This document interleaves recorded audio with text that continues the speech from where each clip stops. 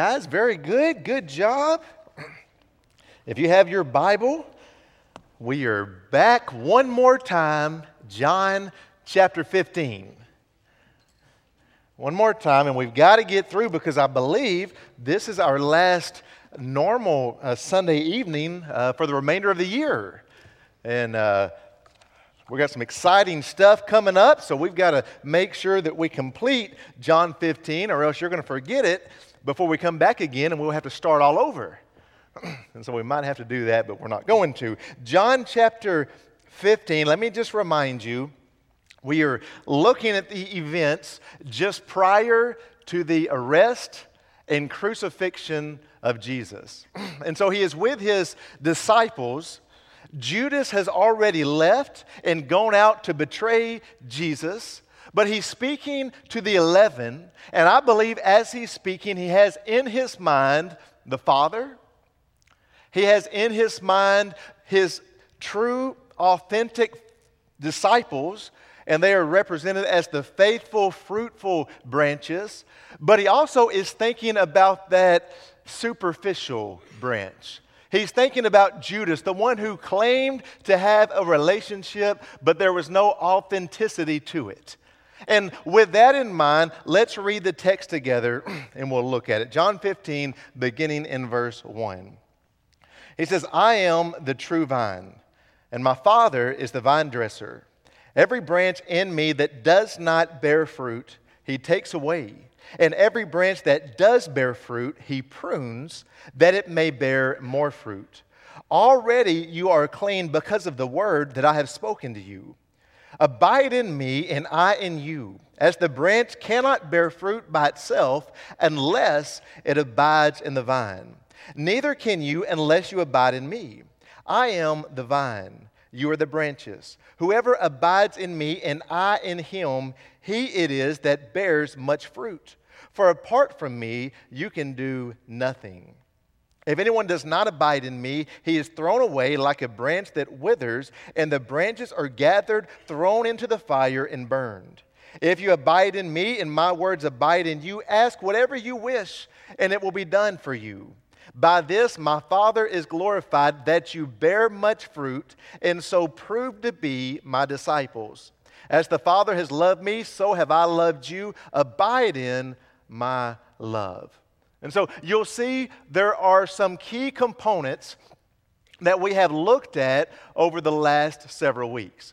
We began and we looked at the importance of fruit. And the whole point was this: if you are a true follower of the Lord Jesus Christ, you will bear fruit. It's not that you might bear fruit. It's not that you can bear fruit, but if you are a true follower of the Lord Jesus Christ, you will bear fruit in your life. And then we looked the next week that those who are true in their relationship to Jesus will be pruned by the Father. We will go through difficult times. We will go through pruning, and the purpose is so that we come out the other side and we're able to bear more fruit. And then last week, we took the entire message and we focused on the word abide. 10 times in the passage we just read, it says abide, abide, abide. If you abide in me, if you abide in Jesus, then you will bear fruit. The only way that you can bear fruit is by abiding in Jesus. You cannot do it on your own. You cannot be productive on your own. And so the task before us is that we abide in the Lord Jesus Christ. And when we do so, everything else will fall into place. Matthew 7, it says, you will recognize them by their fruits. And then verse 5 in our text, whoever abides in me and I in him, he it is that bears much fruit. I want you to understand that fruit is important. When you look in your Bible in the Old Testament, fruit is mentioned 200 times. When you look at your Bible in the New Testament, fruit is mentioned 68 times. When you look at the New Testament, every one of Paul's letters deals with the concept of bearing fruit. 24 out of the 27 New Testament books deal with the idea of bearing fruit. So God takes fruit very seriously. God talks about fruit often. God is the source of fruit. Hosea says, "From me comes your fruit." Philippians 1:11, it says, "Being filled with the fruit of righteousness." Because we have righteousness imputed upon us, therefore we can live a life of fruit. And so I want to close out this mini-series inside of a series, and I want us to just ask the question, what is fruit? We've been talking these several weeks, bear fruit, abide so that you may bear fruit, but I want us to leave and have a good understanding of what is fruit. What does it mean to bear fruit? What does my life look like if I am to be one who bears fruit? And so as we begin, let me first tell you what fruit is not. Number one, fruit is not worldly success. Mark this down. Fruit is not worldly success. Nowhere in the Bible is success synonymous with fruit. I want you to think for a moment, and I want you to ask yourself this question: what makes a church fruitful?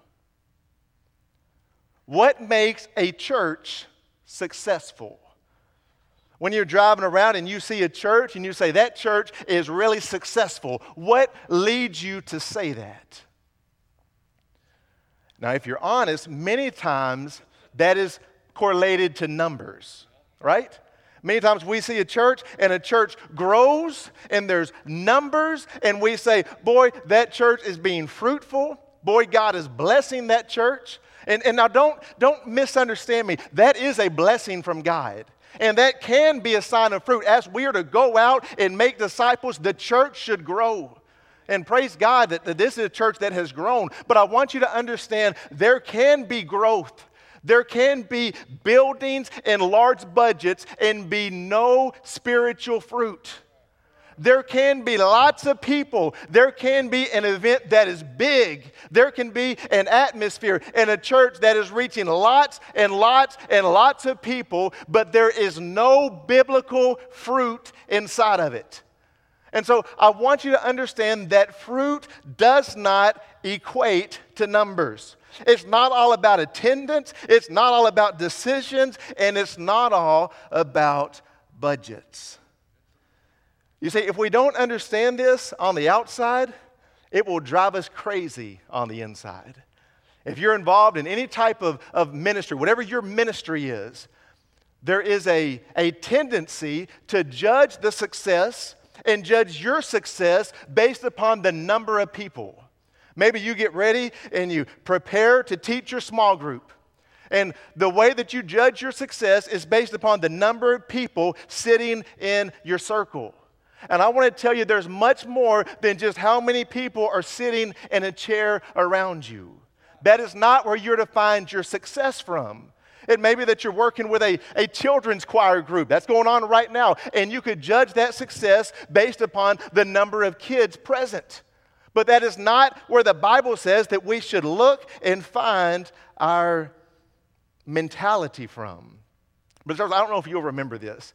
Probably over 10 years ago, I remember we were in a church council meeting, and Brother Charles came in, and he had an idea.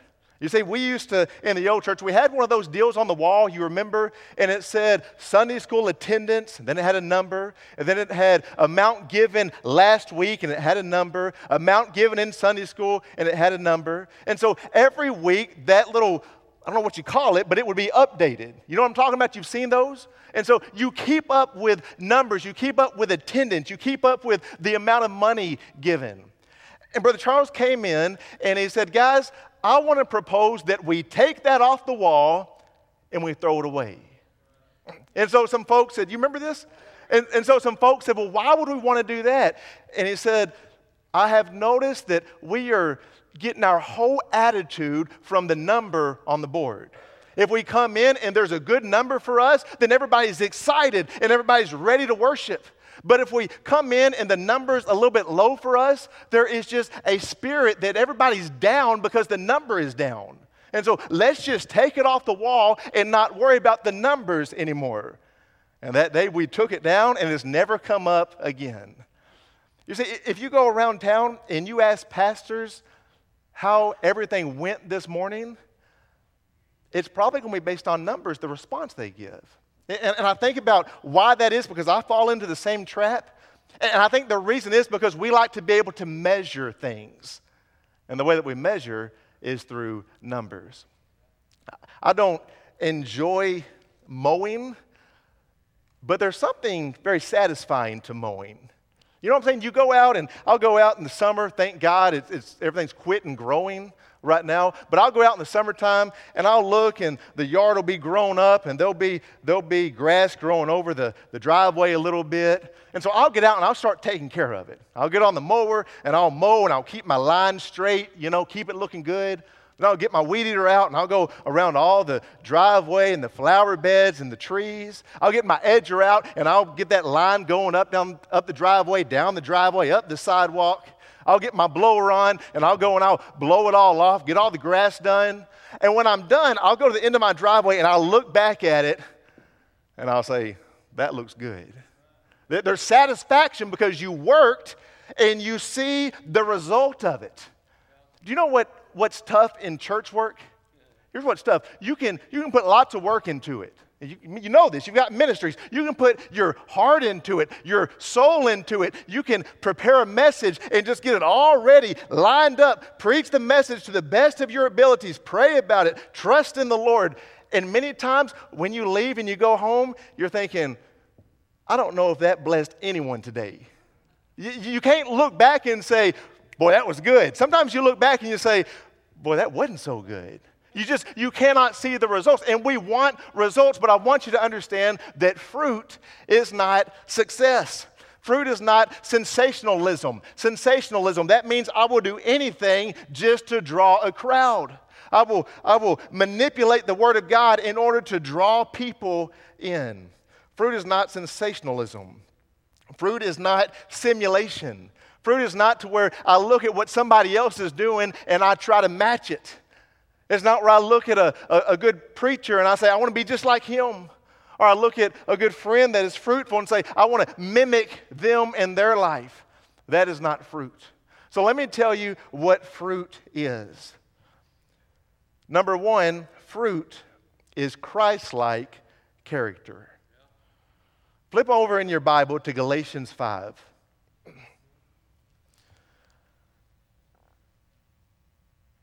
Galatians 5, verse 22. Fruit is Christ-like character.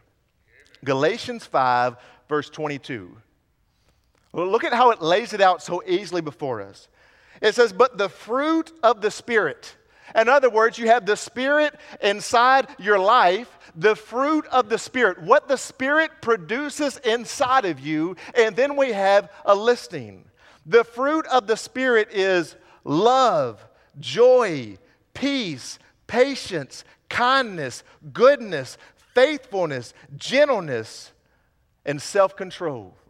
The fruit of the Spirit, because the Spirit of God lives inside of you, this is in return what your life looks like.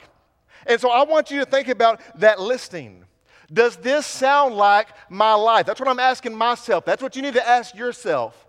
Are you one who is characterized by love?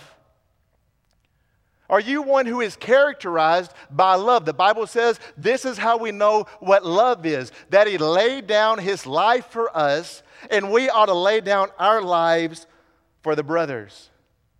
Is your life characterized by love? What about joy? You ever known somebody and they're always smiling? And I don't mean a fake smile, but I mean they have a joy about them. Regardless of what's going on in their life, they have a joy. He says, the fruit of the Spirit is joy. Despite what's going on around you, you have a joy because the Spirit of God dwells inside of you. People that have a peace, regardless of who wins the House, or who wins the Senate, or who's the president, or how my job's going, we have a peace because we know that God is in control. Is that your life? Do you have a peace? Or do you find that you're just like this yo-yo? You're back and forth, and depending on what's going on in life, you're either at peace or you're not. A fruit is a life of peace. And then patience. Anybody just say you're not patient? I am totally not patient. But let me let you in on a little bit of something. This is not talking about our type of patience. In your Bible, it might say long-suffering. Anybody, that's what it says in your Bible? Long-suffering. Here's what it means. It's almost the idea that you will tolerate someone.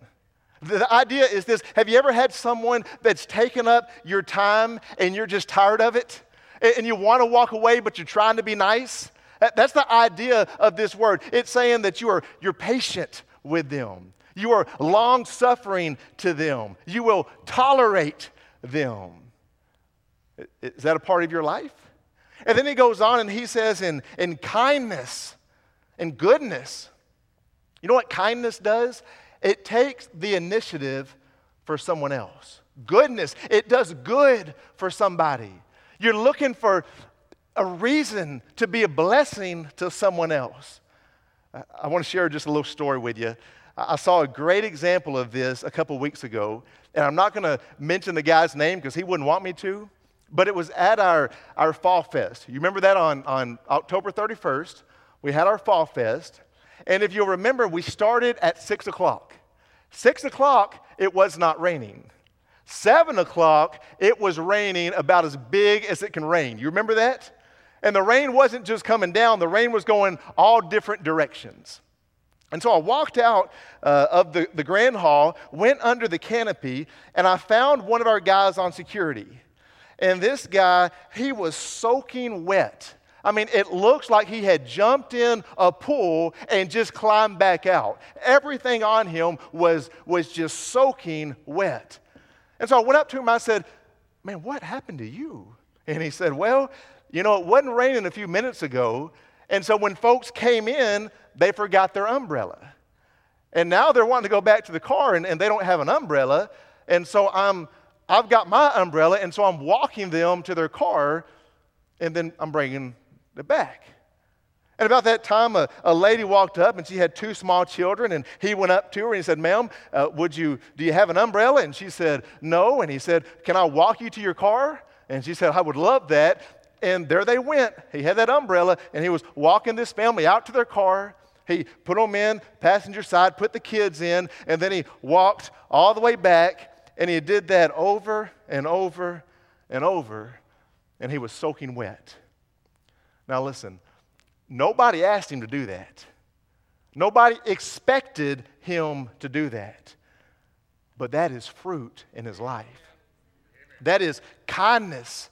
That is goodness. That is taking the initiative. That is seeing a need and blessing someone else's life. And when I saw it, I mean, you talk about somebody stomping on your toes. My toes are still hurting because I was thinking, I don't know if I would have done that. I mean, just honestly, I don't know that it would have crossed my mind. I mean, I would have hated it to see these people going out to their cars, but I don't know that I would have had that servant's heart to say, let me all night walk in the rain and take these people to their cars. It's an incredible just vision of fruit. He says that's what happens when the Spirit's inside of you. You live a life of goodness. You live a life of kindness where you seek to help people. You want to help people. You want to be a blessing. Not just because you have to, but because that's who you are on the inside. Gentleness. Your life is a life of gentleness. You know what gentleness means? It describes the person who is in so much control of himself that he is only angry at the right time. I didn't say he's never angry. I said he's only angry at the right time. And then self-control. A fruit of the Spirit is self-control. You can control your emotions. You can control your lust. You can control your hunger. You can control all the things in your life, and you can put your body in submission because that is a fruit of the Spirit. Now, do you know what all these have in common? They are pictures of Christ. This is what Jesus was. Jesus was every single one of these things. And so what we're looking at is this. When you're living a life of fruitfulness, your life begins to look like that of the Lord Jesus Christ. Do you know when the word Christian started? It had this terminology of being a little Christ. It was a little Christ. So people saw these Christians and they said, they're just a little Christ. They look like Christ. They talk like Christ. They love like Christ. And that's what they are in their life. That's what I want to be. I want to be a little Christ. I want it to be where when people see my life, they see the character of Jesus inside of me. Now keep going. Look at verse 19 now. Galatians 5, verse 19. We get the opposite now. Now the works of the flesh. We had the Spirit, now we have the flesh. The work of the flesh is evident. Sexual immorality, impurity, sensuality, idolatry, sorcery, enmity, strife, jealousy, fits of anger, rivalries, dissension, divisions, envy, drunkenness, and orgies. Now here's the other side of it. If you look at your life and say, man, I've got anger issues. I've got jealousy. I'm always trying to cause dissension. I'm always being critical of folks. Well, that's the fruit of the flesh. That's not the fruit of the Spirit. And so what we should do is look at these lists and say, which one of these looks more like my life? Which one of these is a reflection of who I am? Because I should have Christ-like character. And maybe you ought to go home and you ought to ask your spouse, do you see Christ in me? We can lie to ourselves, can't we? Go ask your spouse. Go ask your coworkers. Go ask the one who works under you and say, hey, do you see Christ in the way that I speak? Do you see Christ in the way that I treat others? Do you see Christ in the joy that's upon my face? Do you see Christ in my peace? Do you see Christ in the way that I carry myself throughout the day? A fruit of the Spirit is the character that's inside of us. Fruit is also praise, the praise of our lips. Hebrews 13:15, it says, through him then let us continually offer up a sacrifice of praise to God, that is the fruit of lips that acknowledge his name. We got to move quickly now, but listen, fruit is when we praise God. When here a few minutes ago we were singing these songs about the Lord and we were praising him, the Bible says that is fruit. When we are thankful to God for his blessings, that is fruit. When you go home and you eat supper, or you go to a restaurant and you eat supper, and maybe you join hands with your family and you give thanks for the meal, you acknowledge that God has blessed you with this supper. That is fruit in your life. When we tell people about the goodness of God, that is fruit in our life. So fruit is our godly character. Fruit is the praise of our lips. But fruit is also, catch this, fruit is also our contributions. Philippians chapter 4, verse 17. Remember, they sent Paul a love gift, okay? And Paul's talking about that gift, and this is what he says. He says, not that I seek the gift, but I seek the fruit that increases to your credit. Did you catch that? He said, I'm not worried about the gift. I appreciate that, but I'm not concerned with the gift, but I am very excited about the fruit that has been credited to you. I'm just pumped up because the fruit that has been credited to you because of the contribution that you gave me. You know what it reminds me of? Look, there's some of you, and you have been sacrificially giving to ministry. You have given tens of thousands of dollars. Can I just tell you, every time someone gets saved here at this church, that fruit is credited to you. That's what the Bible says here. It says, this is credited to you. Do you realize that every time ministry happens, every time something happens, every time a life is changed, every time someone is blessed, every time a family is put back together, that is in part because of your faithfulness and your giving. Can can you just imagine? I mean, just think about the blessings of that. Think about those who are giving sacrificially to this building that's to come. And you're sacrificing and you're giving. And for the next, until Jesus comes, there's going to be fruit that is credited to your account because of your giving. You might say, I'm never going to even walk inside that building. Praise God, some of you shouldn't go in that building. But listen to me, fruit will be credited to you because of your sacrificial giving. The Bible makes it clear that fruit is contributions. Fruit is also good works. Colossians 1:10, it says this. It says, so as to walk in a manner worthy of the Lord, fully pleasing to Him, bearing fruit in every good work and increasing in the knowledge of God. All of a sudden, we take the view of fruit and we just made it really, really big. Do you see what it said? Fruit is any good work. So do you know what that can be? It could be in your life that fruit is changing a diaper. You serve in the nursery and you change diapers, and that is fruit. That's a good work that you do for the kingdom of God. It could be that you help lead the children on Wednesday night. That is a fruit of your life. It could be that you drive a bus, and that's a fruit for your life. It could be that you sing in the choir, and that's a fruit for your life. It could be that you serve in the kitchen and you cook. That is a fruit for your life. Even outside the church, it could be that you go and you mow someone's grass. They're down, they're having a rough time, and you're going to go be a blessing, so you mow their grass, and that is a fruit in your life. I want you to think about what you do. What good works are you doing in your life? You say, well, what makes it a good work? When you do something for someone else to bless them because the Lord Jesus leads you to it. That's what a good work is. It can be so many things. It can be so many things. And you do it not for recognition. You do it not so you can get your name in a bulletin. You do it not for a pat on the back. You do it because you love Jesus. That's what a fruit is. That's what he's saying. Fruit is the good works. He goes on, and we don't have time to dive into it, but fruit is when we communicate in a way that it blesses others.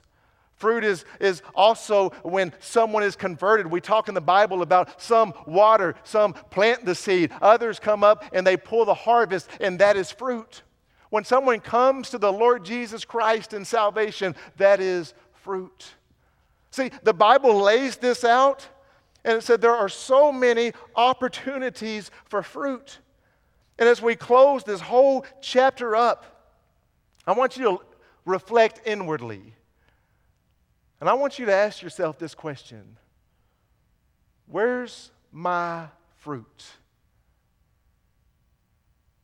Where is my fruit? Now don't get this idea. Don't get the idea that I'm up here and I've got this whip and I'm saying, you've got to do more, you've got to do more, you've got to bear more fruit. Here's what I'm telling you. If you look at your life and you say, man, there's a little bit, but there ought to be a whole lot more, abide in Christ. You will kill yourself if you start going through these qualities and you say, love, gentleness, goodness, self-control. I'm going to do this, I'm going to do this, I'm going to do this. It's going to drive you nuts. What do you got to do? Just abide in Christ. Seek the Lord Jesus Christ. Draw near to the Lord. Let Him draw near to you. And then His character will rub off on you. And you'll begin to do things that you never thought you would do. You'll begin to live in a way that you never thought you would live. It all comes back to abiding in Christ. Let me ask you to bow your head, and I want you to reflect upon it. The Bible says you will recognize them by their fruit. And so we've spent this entire time talking about what fruit is. And so the question is, are you satisfied with the amount of fruit in your life?